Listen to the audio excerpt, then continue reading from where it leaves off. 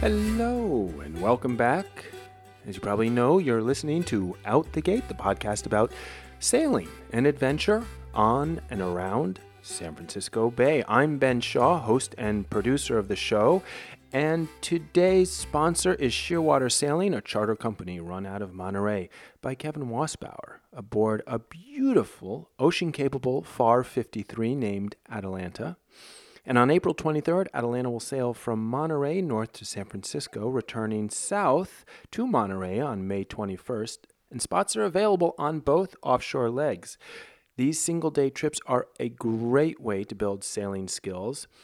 Or if you'd rather sail here with Shearwater Sailing in San Francisco, you can book a trip to watch the thrilling foiling catamaran race at SailGP, or book a private charter. Reach out to Kevin at shearwatersailing.net. That's shearwatersailing.net. I'm also excited to announce this week that you can become part of the Out the Gate crew and community by supporting the podcast directly through Patreon. Benefits of joining include Out the Gate swag. I've got a pretty cool t-shirt you can get, extra content, and more. I'll have more details after this week's show, or you can visit patreon.com/outthegate for more details. Okay, on this week's show, I'm talking with Bernard Dunajevich, a local windsurfer who's been involved in the sport since he was very young. Well, the sport was very young as well. He was actually one of the very first people in Argentina to ever own a windsurfer, where he taught himself how to rig and use it on a piranha-infested river. But get this, that actually wasn't the incentive incentive he had for not falling in. You'll have to listen to the interview to find out what that was. He's raced all over the world and a great deal here locally. He even mounted an Olympic campaign for the Barcelona Olympics, and he still sails about 5 times a week on his windsurfer. Bernard and I met at the Berkeley Marina, where he often sails, on a clear, cold day and talked about his progression from big, heavy boards to state-of-the-art gear. We talk about how his sailing has changed, but also how the sport has changed, and why he thinks, even with the proliferation of all the different kinds of board sailing there are, kite surfing and wing foiling, he still thinks windsurfing is the best. Let's jump in.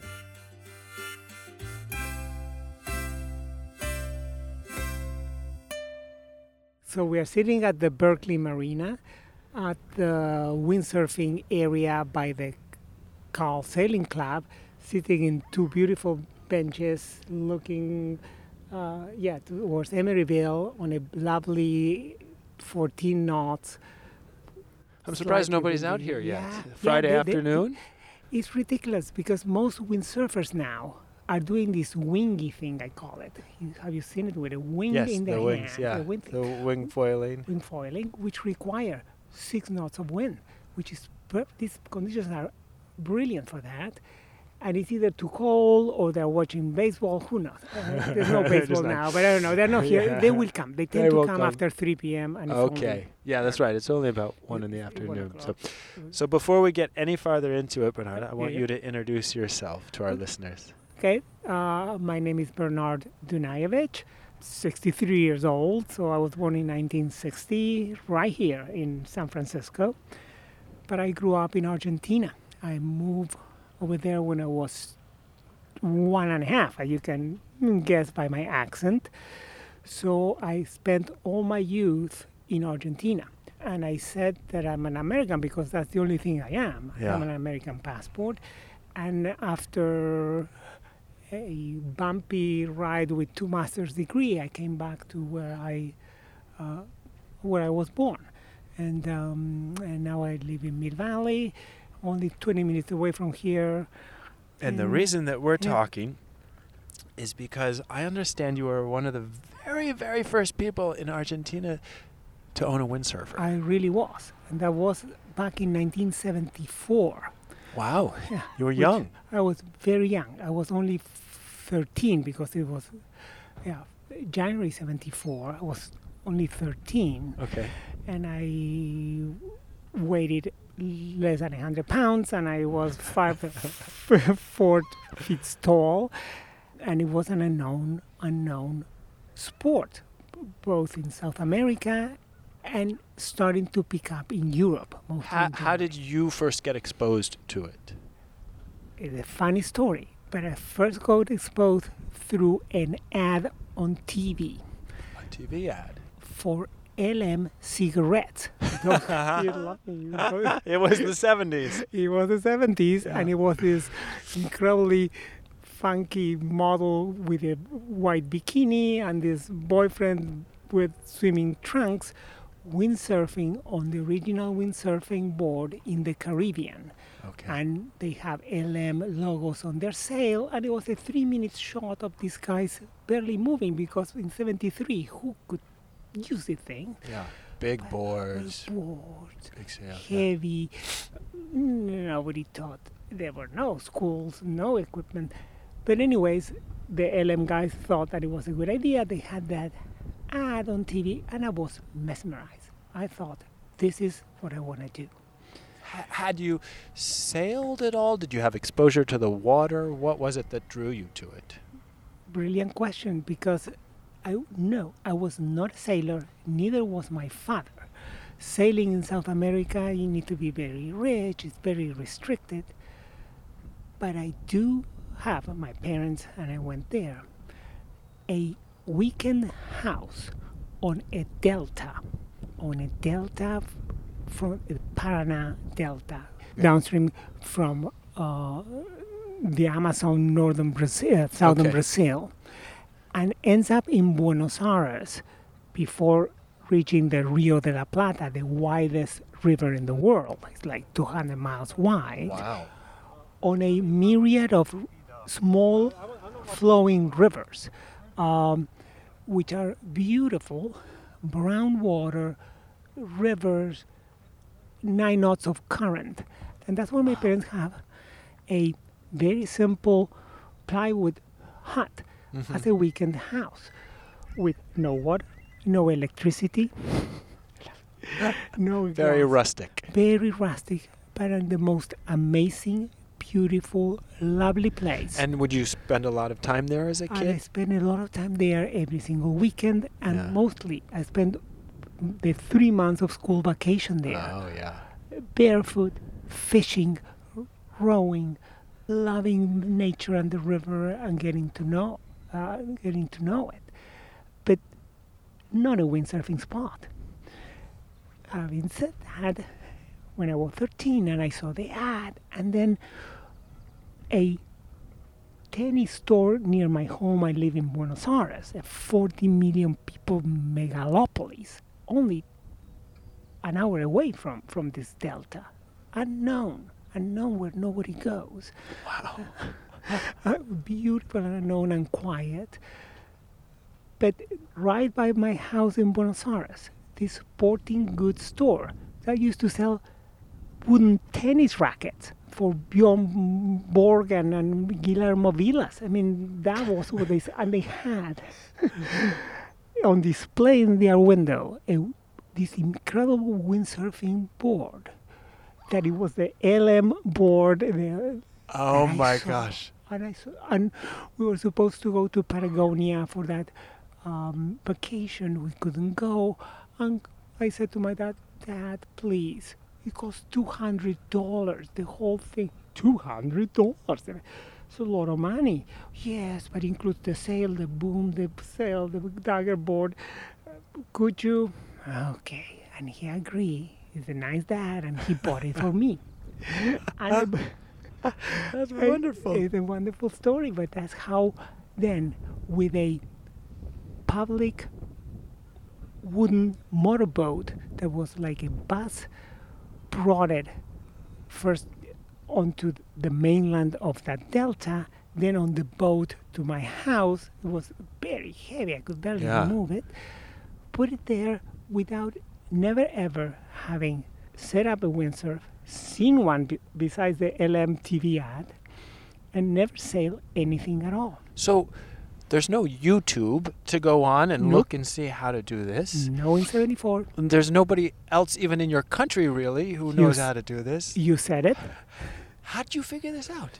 Well, by falling and uplifting and and perseverance and love for the feeling that just standing up and holding the sail in your hand, the windsurfing gives you immediately. And it was trial and error. You said, "Oh, if I move the sail this Totally. way, the board will turn." And Totally. Not only that, I tell you a funny story, because there's a constant 8 knots current coming from the north that tends to go with the wind.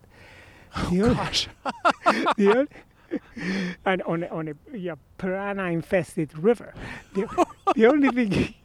sounds perfect. Well, perfect to live there, and I live there, I love it, I fish, but I set up this sail in a very funny way because I can tell details, I didn't even know how to do it. Yeah. Put it on the water, somehow lift the sail, and managed to sail across the 80-yard river. Somehow, boy, I fell, turning around, and came back. Okay. And I had a super friend, a guy who was my age, that was born and raised in that delta.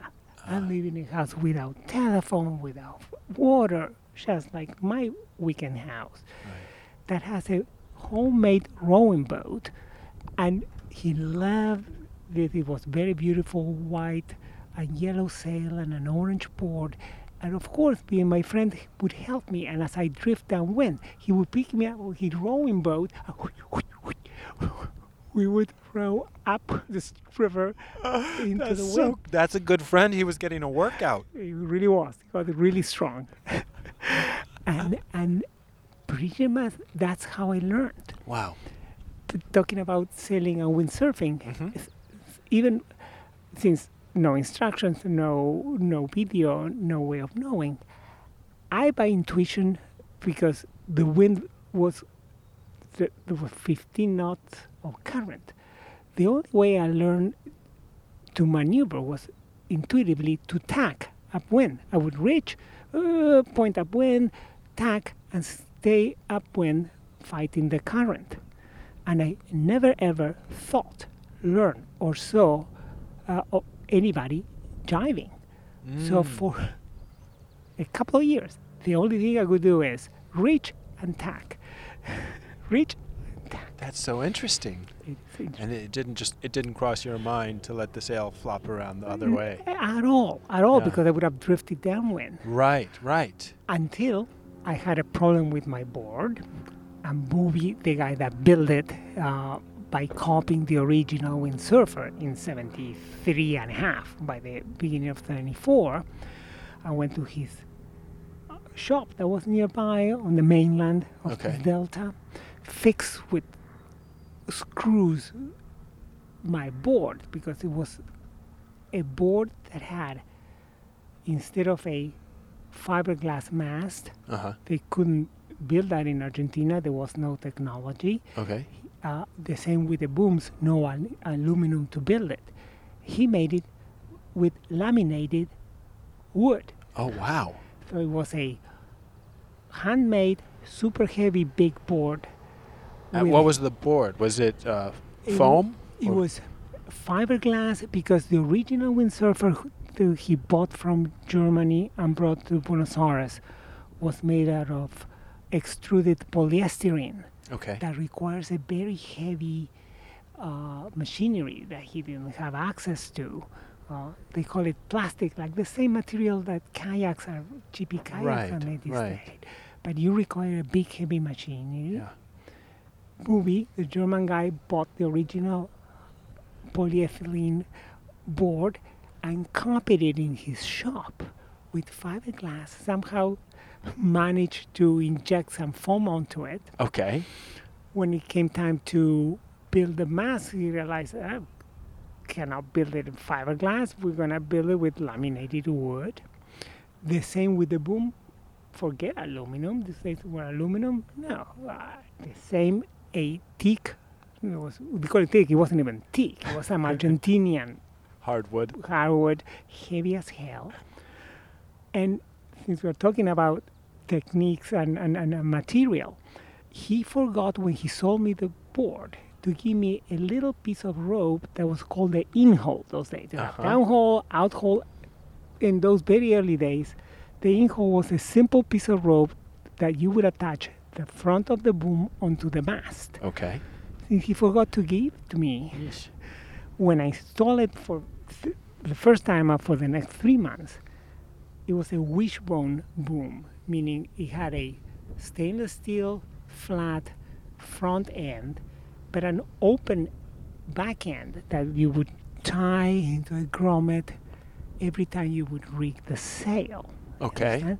So since I didn't have what is called the in-hole to attach it to the sail, I simply slide the wishbone from the back that was open onto a Dragon webbing that was an opening on the sail, and the boom was hanging totally loose, hanging on that webbing onto the sail. So not only were you sailing, but you were probably holding the boom up. I would hold the boom up, but hanging on the On the webbing and on the sail and on the mast. The thing was totally floppy. I think I never seen one. I never knew that this Yeah. should be attached well onto the.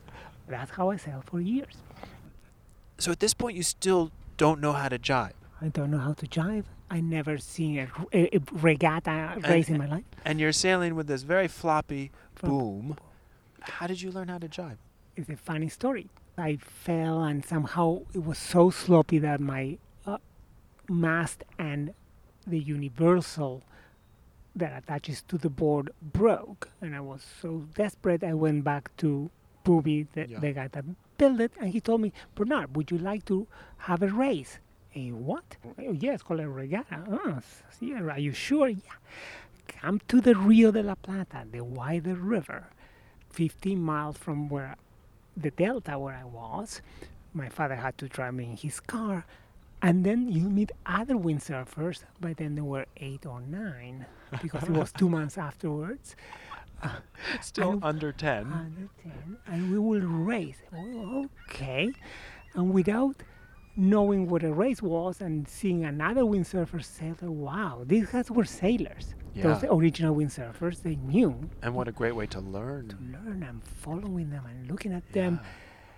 But because I was 60, whatever, 50 kilos of heavy, and I learned by myself fighting the current, I was very fast on the board going upwind. Uh-huh. So there we start by walking in this muddy river to the starting line, which I have no idea what it was, and somebody with a whistle with boom, boom, boom, and the flags. I didn't know what the flags meant. I guess they moved some flags. Boom, boom, boom. I was like, I think when I fall in front of them, I let them all go, or I try to go with them. Yeah, it obviously was last at the starting line because I was very, very fast. I caught them all up, and I passed them one by one, and I knew where the windward buoy was. And I arrived there first. There I am at the window. What do I do next? That's the exact question. I look at the leeward buoy.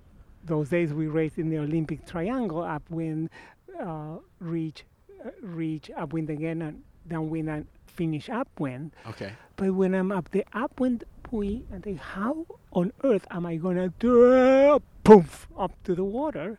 How can you sail downwind, which a term I didn't even know. How can you go from here to there? And by the time I kept asking the same question, everybody caught up and passed me. And so I went from first to last, and then I started to lift up the sail again. I thought, that's how you sail, reaching, and the good sailors in front of me were jabbing. You flip the sail like this, and that's how I learned how to jive. I love it. I love it because it's so almost counterintuitive, right? Most people can go downwind really easily. In fact, so many people get in a sailboat and end up downwind You or said it. down current and don't know how to get back. But You said it. I went backwards. For me, jiving was non-existent. The most intuitive and basic maneuver was stacking, and sailing downwind was ridiculous. So, so I learned how to jive and sail downwind in my first regatta, first race, by being in front and then falling, and everybody passing me and checking, whoa, that's how you do it, I guess. And that's how I learned how to jive, yeah, and how to sail with other people instead of sailing alone on a wider Oh my river. gosh. So when did you graduate from that board? How long did you have that board? I've had a board for years, but by 81, 82, 6, 7 years later, imports opened in Argentina because it was very close. You didn't have any imports from anybody from one of the upside downs of the economy.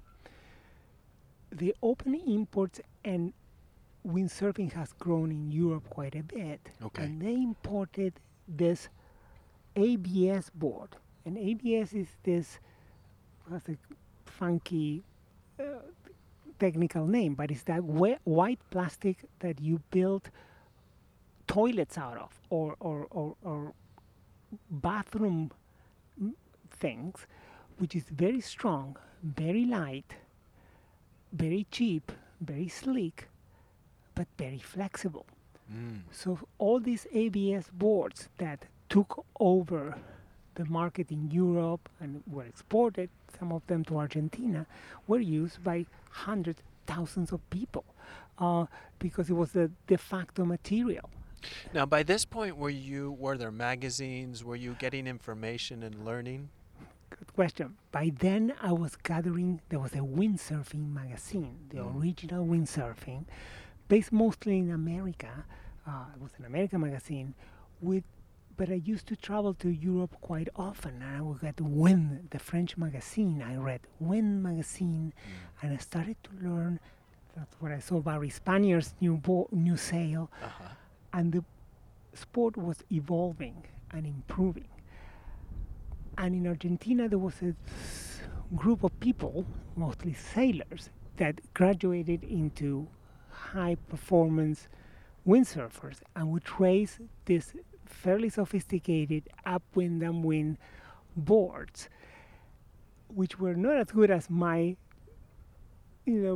Cronenberg-sponsored first series board I had. But I love it, and I mixed with them and started racing fairly often on that slower board. When I make the big jump was in Punta del Este in Uruguay, a beautiful seaside resort with a lot of sailors. And by then I was there with my old Peugeot 404 car that I drove from Buenos Aires and enjoying windsurfing in the ocean, something I've never seen in my life. And it's a mild, protected bay. And you're what age at this point? By then I was 17, 18, or a little bit more, sorry, probably 20, 21. Because it was, I heard somebody coming from the beach, Blue Harness. I didn't know who he was. I had a Blue Harness by then. It was this friend of mine, Victor, who became a super good friend, who was a windsurfer, but he used to race as a heavyweight. I was lightweight. On this type of board, still 12 feet long, but now instead of being flat and made out of ABS, they were round. They have a round bottom, still a dagger board. And those were proven to be the fastest boards around. And hence racing windsurfers were this round bottom board, so much faster than the flat bottom boards that the International Sailing Federation, I guess, ISF, decided to create a new class called Division 2 for this. Oh, because they were so different. So different and better. That if you wanted to be in front and to race, you would have one of those Division 2 boards. Incredibly fast upwind, complicated to handle on a reach because you would have to kick the dagger board, but way faster than the other ones, and miserable sailing downwind because they were like riding a log. Yeah. But that's how I started to race more seriously. Was on one of those. With those Division 2 boards. So by then, the Division 2 boards were being developed in Europe. And there were a few manufacturers then, Mistral, that exists today, although it's run out, and a few Dutch manufacturers. all made in Europe with several problems because they were hollow, because they have more than 360 liters of volume, which if you fill it with foam, you may make it very heavy.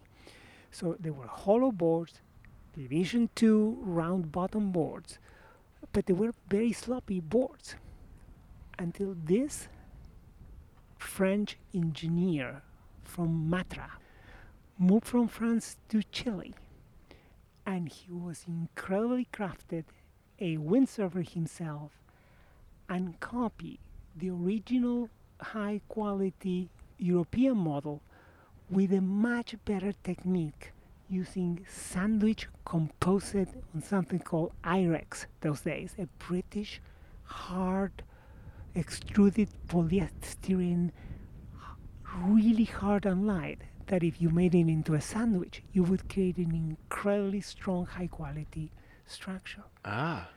And because labor costs in Chile are $2 an hour, he was able to copy the original model and sell it for now $600 instead of $200.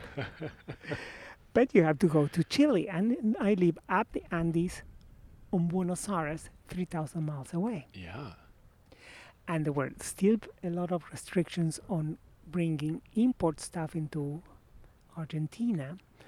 And the idea of going to Chile to bring two brand new, beautiful looking boards into Buenos Aires was absolutely impossible. They would have charged us a lot of money in taxes. They would have said no way.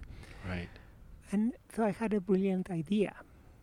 We went with my friend Victor, now super friend, in his old diesel Peugeot 404, up the Andes, 18,000 feet down the Andes into Santiago. And I had the idea of putting one of my old masts on his roof rack and an old boom tied with a rope. And when we were in the custom borders up in the middle of the Andes, it was snowing, it was high in the mountain. I declare 2 windsurfing boards by pointing at, there they are, the mast and the boom. And the custom agent. They don't know. They don't know. They've never seen the ocean probably because they live up in the mountain. So we bought the incredible boards. We got them, a complicated story, but they were brilliant and beautiful. And when we drove back a day and a half later, the customs saw us and said, "What is that?" No. We brought this from Argentina. What do you mean? Here, look at our form. 2 windsurfers out, a mast and a boom. 2 incredible brand new boards. The board was abandoned after I started using that incredible board called the Magnum, who was incredibly solid and well built and fantastic. And I sold that Magnum Division 2 Chilean board in the same river where I learned to sail for another few years.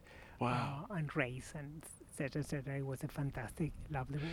Tell me about the community a little bit. So you have this friend Victor, but tell me about the burgeoning. It was just beginning a little bit about the windsurfing community. Where was the center of it at that point? The center of that was 15 miles north of the Buenos Aires, the capital, on the limit of that same delta that I used to have my house and where I learned to sail.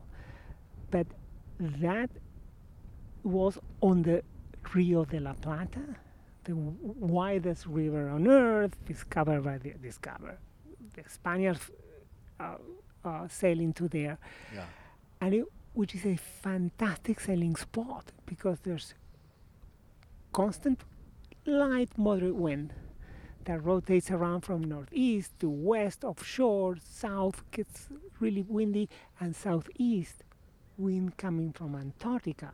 Oh. Yes, very windy, very cold, and very wavy because it's a river that is very shallow and it has a wide opening showing into the southeast. And when those Patagonian Antarctica winds build up, it gets windy and wavy. Yeah. And you still have a width of 4 feet of depth. So what kind of Were you wearing wetsuits when you were Good windsurfing? question. What's the water temperature? When I was 11, I didn't have a wetsuit. Yeah, There were no- warmer up in the delta, I would It's imagine. warmer, but it gets cold. Yeah. So what did I use? A cotton sweatshirt. Oh gosh! Every cotton time s- you fall in the water. There you are. It was Heavy. a one fall. My windsurfing was reduced to falling once. That's why I don't like to fall. I never did it, probably never will, because if I fell, I was so cold. I had to go home with a. Yeah. So that's a funny story. The invention of the harness that I built for myself was another one. If you want, I can tell you about What did you, this. so you saw them in a magazine, or did you see somebody Yes, else with one? How did you?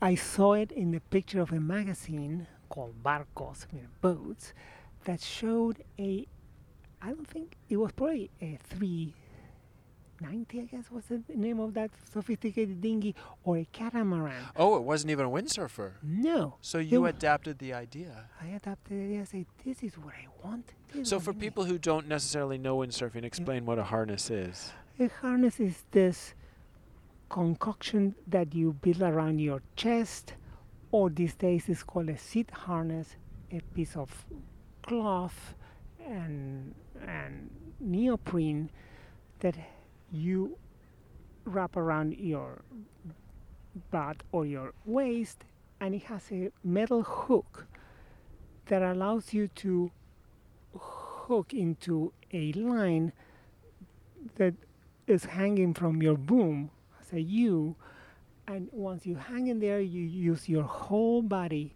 and weight of your body and leverage from your height to control the sail, be capable of handling way more wind, Yeah, it must let you sail in much heavier winds. much heavier wind, sail better because you trim your sail like a real sailboat. Oh. You relax, and you with your backhand. Your and arms aren't the versatility, muscle anymore; they're just the trim. You said it. Yeah. You just trim the sail. Relax and use your feet to steer the angle of the board. A few years later, foot straps, those little U-shaped things where you would put your feet in so you wouldn't get detached from the board, were invented in Hawaii. And with the foot straps and the harness, the sport changed and allowed to go much faster, and you do maneuvers and things that in 1974 it was impossible to even to dream.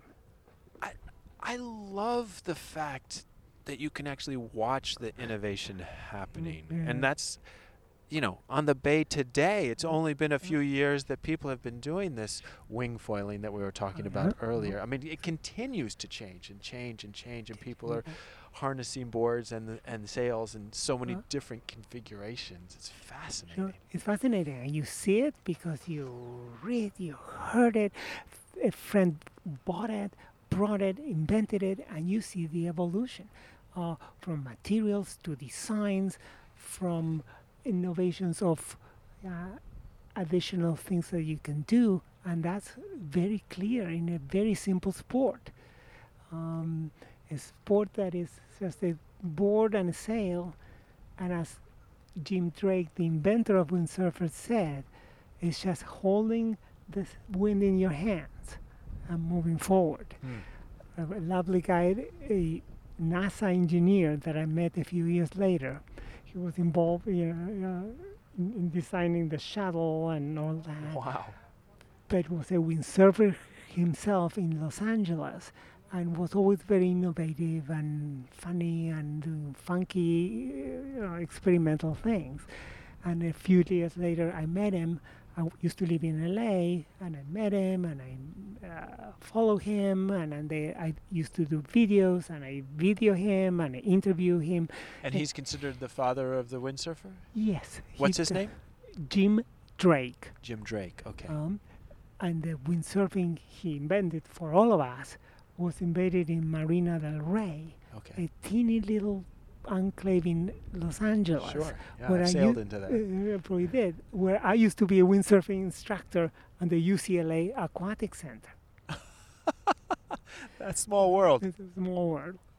People might notice a change in sound here because I ran out of batteries with my recorder, but the phone comes to the rescue here. We're going to continue this interview. So tell me, Bernard, you've mentioned sailing, windsurfing in some different places.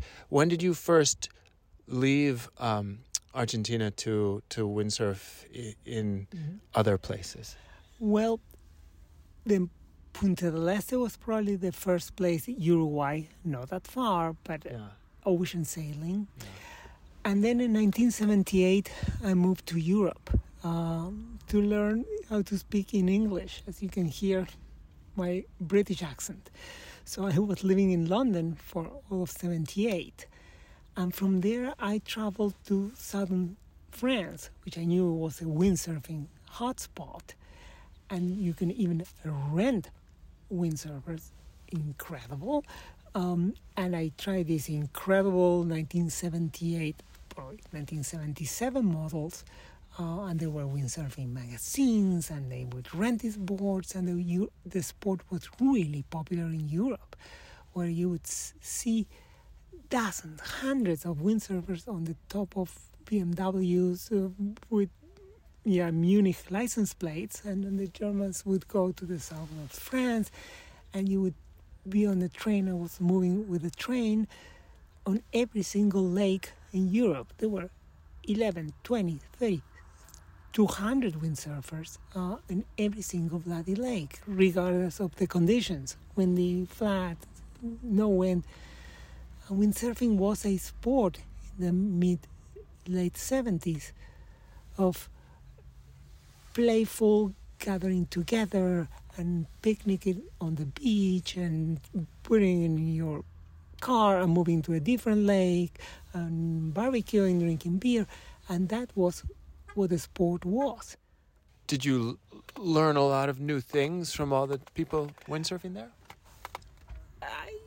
Yes, they were good windsurfers, how to handle heavy wind, when it was windy. They were too good for me, I'll be honest, because by then they had sailed those high-quality boards instead of a wooden boom board. But I did learn a lot, and I totally enjoy using a incredibly sophisticated lighter board. And I would use and enjoy it. But I did learn the passion of the sport, where there were windsurfing shops unheard of until then. You could go to a shop and they would sell you a board and repair stuff, and the people knew, and excited customers came in, and that was the development of the sport in the mid to late 70s. And when did you first come back here to California to windsurf? In 1988. Okay.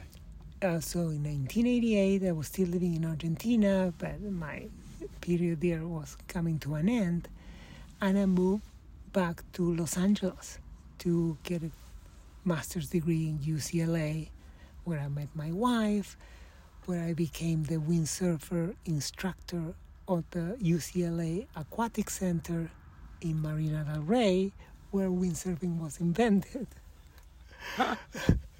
14 years earlier by Jim Drake. And they have a lot of this original windsurfing boards, which was the same one I used, copied by this Argentinian guy.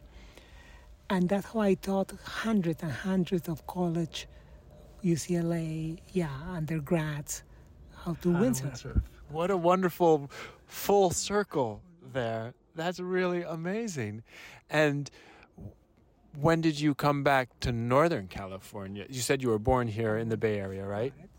Went back to Argentina, and in 1988 was the time that I came back to Los Angeles. Northern California. 1990. I arrived into San Francisco in 1990. I knew about Berkeley. I knew about high wind sailing. I knew how popular the sport was. And that's where I started windsurfing in Northern California, in the same place we're talking now. Berkeley. What was your first impressions of windsurfing here as opposed to where else you'd windsurfed in Europe, you'd windsurfed in South America and Southern California? A very high level, very good high wind sailors, a very heavily involved racing community. Again, probably only 20% of the windsurfers used to race, but those who race were very serious, very dedicated, very good. And there is a local manufacturer who used to make very good boards, and people use his boards for racing. Did you continue racing here? And I continued racing, but amazingly enough, by then the racing class became a Olympic sport, and I did a Olympic campaign for the Barcelona Olympics of 1990. And a board again, a Division II, hollow, heavy, incredibly efficient board, but designed to be sailed from 0 to 30 knots, because that's what Olympic windsurfing is supposed to be. The Olympic venues are not designed because of the wind and the quality of the sailing, are designed for other reasons. Okay. And we went from South Korea, where it was bloody windy, to Barcelona, where there was no wind, to Los Angeles, where there was no wind either. I did a Olympic campaign to race for the Barcelona Olympic. I did not win the trials, of course, because windsurfing is just one class in sailing, and only one, the winner of the Olympic trials, goes to the Olympic Games. But by then I was traveling all over America and Canada and South America and World Championships with my board that looked like a torpedo. During the war was complicated because then there was the invasion of Iraq, the first Iraq war, and having this enormous board in an airplane was very suspicious for the airlines. Oh, really? People got suspicious of the board as some sort of weapon? What is that? The airlines would not let me in, and I said, it's not a bomb. They wouldn't let me bring it in. They wouldn't let me let it out. It was a complicated time. But so if you were competing for the Olympics, then you were not professional because those are amateur. But you were still traveling all over and still doing this very seriously. Very seriously. I took that very seriously, but less serious than those who were not only better than me, almost dedicated to the sports and nothing else. I was finishing my master's degree in UCLA. So you did have other things to concentrate on. Nonetheless, windsurfing was still at the top of the list of things I care for, and I bought Division II Olympic board, which is very similar to my Chilean board, made in Austria, and with a friend I made in LA, windsurfing. In LA, we kept windsurfing on this very difficult board. Very few people went into Olympic sailing, very few windsurfers. But I love it even more, and we travel all over the world sailing and competing. That's wonderful. When did there start to be professional windsurfers? I mean, I guess once they could get sponsors and things like that. When did that happen? Interesting. Probably by the mid-'80s. The sport developed a different branch in Hawaii, Maui of all places, and in Europe, where devoted sailors became professionals, very rich, and in Australia as well, sponsored by Toyota, big corporate sponsors that would pay them in those days incredible amount of money. All the equipment, they would put it a beautiful billboard for advertising. They would put their logos on their sails and stickers, and it became a professional sport for 60 people all over the world. I mean, I'm not exaggerating how many people got paid to windsurf. Yeah. No more than 60, but they were in all the magazines and everybody knew about them. I met most of these people through my travels, and very quickly the sport got divided into the professional paid athletes that were not only very good, they were capable of breaking mast and sails and boards every week because they were And just buy another one. or another one. And those of us who had to pay now $2,000 for a whole surfing kit instead of $200, and we were more careful, less good, etc., etc. And that's how the sport. I'm glad you mentioned Maui because somebody who I met through this podcast and has now become a friend, Barry Spitner, you mentioned earlier, was very involved in sail making for early windsurfers, and you two got to know each other. Tell me about that relationship. Yeah, Barry is a lovely, incredible person. We were very good friends for quite some time, and I met him through the sails he used to make. In the very beginning, through pictures, whoa, those are strange, incredible designs. And then because I started making videos, windsurfing videos, I was traveling to Maui quite a bit to shoot windsurfers, and I knew who he was, and I interviewed him. We became very good friends, and he had in those days this whole idea of making a film with his adventures, and he contacted me, and we got together and did quite a few projects together of windsurfing sails, flexible wings.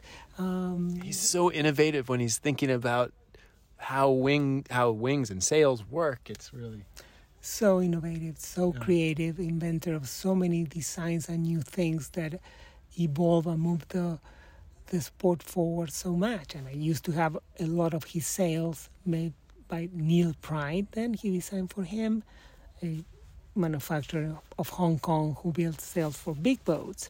But they used to make windsurfing sails. He was the designer. I loved those sails, and that was part of the close of the loop of Maui, Bernard, and Neil Pride.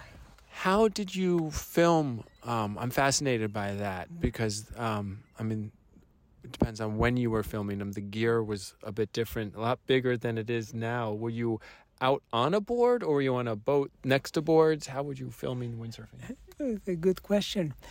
Yes, I did all of the above, from helicopters, shooting from helicopters in Maui and other places with the open door and hanging, grabbing onto the seat and leaning outside the window. Don't tell my wife, although she knows it. To a tripod on shore, to boats jumping with a camera over my shoulder on a waterproof casing. To even before the GoPro was invented, a combination of all the above. So it was dinghies, boats, helicopters, shore, and me swimming Oh, wow. on the waves in Maui and filming not to them get from hit. water, to get hit with a helmet, with a red helmet. They don't land on me. Yeah. Yep. And where were you distributing these films? I have a few different clients. Towards the end, my main client was Svein Rasmussen, who's now the owner of Starboard, the leader, as he calls it, the number one sail and board manufacturer in the world. A guy I knew about because he was the Norwegian representative in the Olympic Games. And I met 2 yards away from here in Berkeley, where he was coming from a convention in Las Vegas. He was living in Thailand. He stopped here. He came out. I knew who he was. He was so surprised. And I said, do you want me to make a video for you for your very small, limited company called Starboard? Not limited, but very small then. Yeah. And he said, really? Sure. He was developing a board in Hawaii, and I offered him, I'll go to Hawaii and shoot this Starboard Hawaiian Thai boards for you, and I send you a VHS copy to Bangkok when I'm done. And him being an honorable, incredible, intuitive guy, looked at me and said, are you sure? I said, I promise I will. I'll make the video for you. And that's how I started my relationship with him. And I stuck with him from the very beginning of that company for a lot of years, shooting in now Maui on a company that was growing with not the original 2 sailors that sell his boards, but with an incredible team of windsurfers from all over the world that would congregate and meet in Maui for a photo shoot for 2 weeks in the middle of, in the beginning of the year, where he was developing his new line for that year. And these were prototypes that he was testing and having to do a promotional video and taking pictures. And that's where I would come onto a little helicopter and shoot them from the air and shoot the windsurfers with a tripod from the beach in Maui and jump onto the water or jump onto the board itself, much to the surprise of the windsurfers. So I was there. I weighed 120 pounds. And these Norwegian super strong guys were looking at me down onto the boat. What are you doing here? I was shooting upwards onto his hands, into his feet, into the water. And I love it. So how often do you still get out on a board? I go up very, very often. And I come here to the Berkeley Marina, let's say 5 times a week. Wow. So, yes, because windsurfing is still my life. Do you have your gear right now in your car? I didn't bring it because I'm doing a podcast today. Thank you. Well, I appreciate it. Maybe we should have been doing it out on the water. Probably. You hang your iPhone from a dinghy. But anyways, I do come very often. As I was remembering yesterday, in 1974, the original sticker for the Argentinian windsurfer that I had in my room was "Windsurfers do it standing up." and you laugh, and my wife laughed, but that was the original. I didn't understand the meaning, of course. I was 14 and I barely spoke English, but I have that sticker by my head on my wall for years. What is it when you're out there? What is it for you? What does it give you? It gives me an incredible pleasure of loneliness and physical activity and contact with nature, where all you do is you hear like ta ta ta ta ta ta ta ta ta ta, the water hitting the board, the wind flowing through your hair, the eventual splashes of water, and you see the pelicans and the coots and fish jumping as your body is fully engaged and you hook into that harness, grab onto the boom and let the board move, and you simply, with very subtle movements, control the angle you want to sail and the places you want to go. It's a fantastic sport. It's a fantastic sport that doesn't injure you. It makes you strong. It makes you happy. It allows you to be out there enjoying the outdoors and the feeling of sailing on a very simple craft, which is the simplest craft you can imagine. And that's what it still gives me, and that's why I still love it. Bernard, what haven't we talked about that you would want people to know about you or about windsurfing in general? I don't know. I have a lot of other complicated stories. Well, we'll have to do another interview. Exactly. We'll do it in another interview. All I could say to those listening to this podcast is that if you haven't windsurfed yet, give it a try. The boards these days are very stable, very easy to handle, very light. They don't require tons of wind. And it's not a sport for the youth that jump and loop and do these crazy things. That's one aspect of it, but not the only one. It's still an enjoyable, simple, portable sailing craft that you can take to many places around the area you live and enjoy it by yourself, with friends or family. And I would say, go for it. is still out there. Windsurfing is fantastic. One last question. So now there's so many different sail sports to choose from, kite surfing, as we talked about before, and the wing foiling. Why would you say to people try windsurfing over those other ones? Because for me, still the original and simplest craft is still the best. That feeling which is hooking and hold on is unique. And I've seen through the 50 plus years of windsurfing many new crafts come and go, many new disciplines and sizes and different types. And I know that now wing sailing is the thing of the future and what people do and what the manufacturers are interested in selling because that's what people buy. But trust me, still nothing touches a windsurfer. Thank you, Bernard. Well, what a wonderful note to end on. It's been a pleasure to talk to you, and we're going to have to talk again and get those other stories.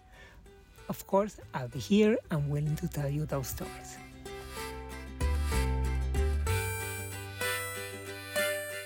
That's it for this week's show. As I mentioned at the top, I'm excited to be building a Patreon community around Out the Gate, and I'm welcoming you aboard. Become part of the Out the Gate crew by subscribing for $5 or $10 a month and get benefits such as a cool Out the Gate t-shirt, extra content, live chats with me, and possibly show guests. And I want to personally thank the very first patrons who've already signed up. David Bangsberg, Ross Jensen, and Robert Larson were some of the very first to join the crew, along with Rebecca and Jonathan Shaw, people who I know pretty well. Sign up at patreon.com/outthegate. That's patreon.com/outthegate, all one word. I'll also add a link in the show notes. I'm your host, Ben Shaw. Thanks again for listening. You can reach me on Instagram at OutTheGateSailing, or email me directly at outthegatesailing@gmail.com. Until next time, smooth sailing.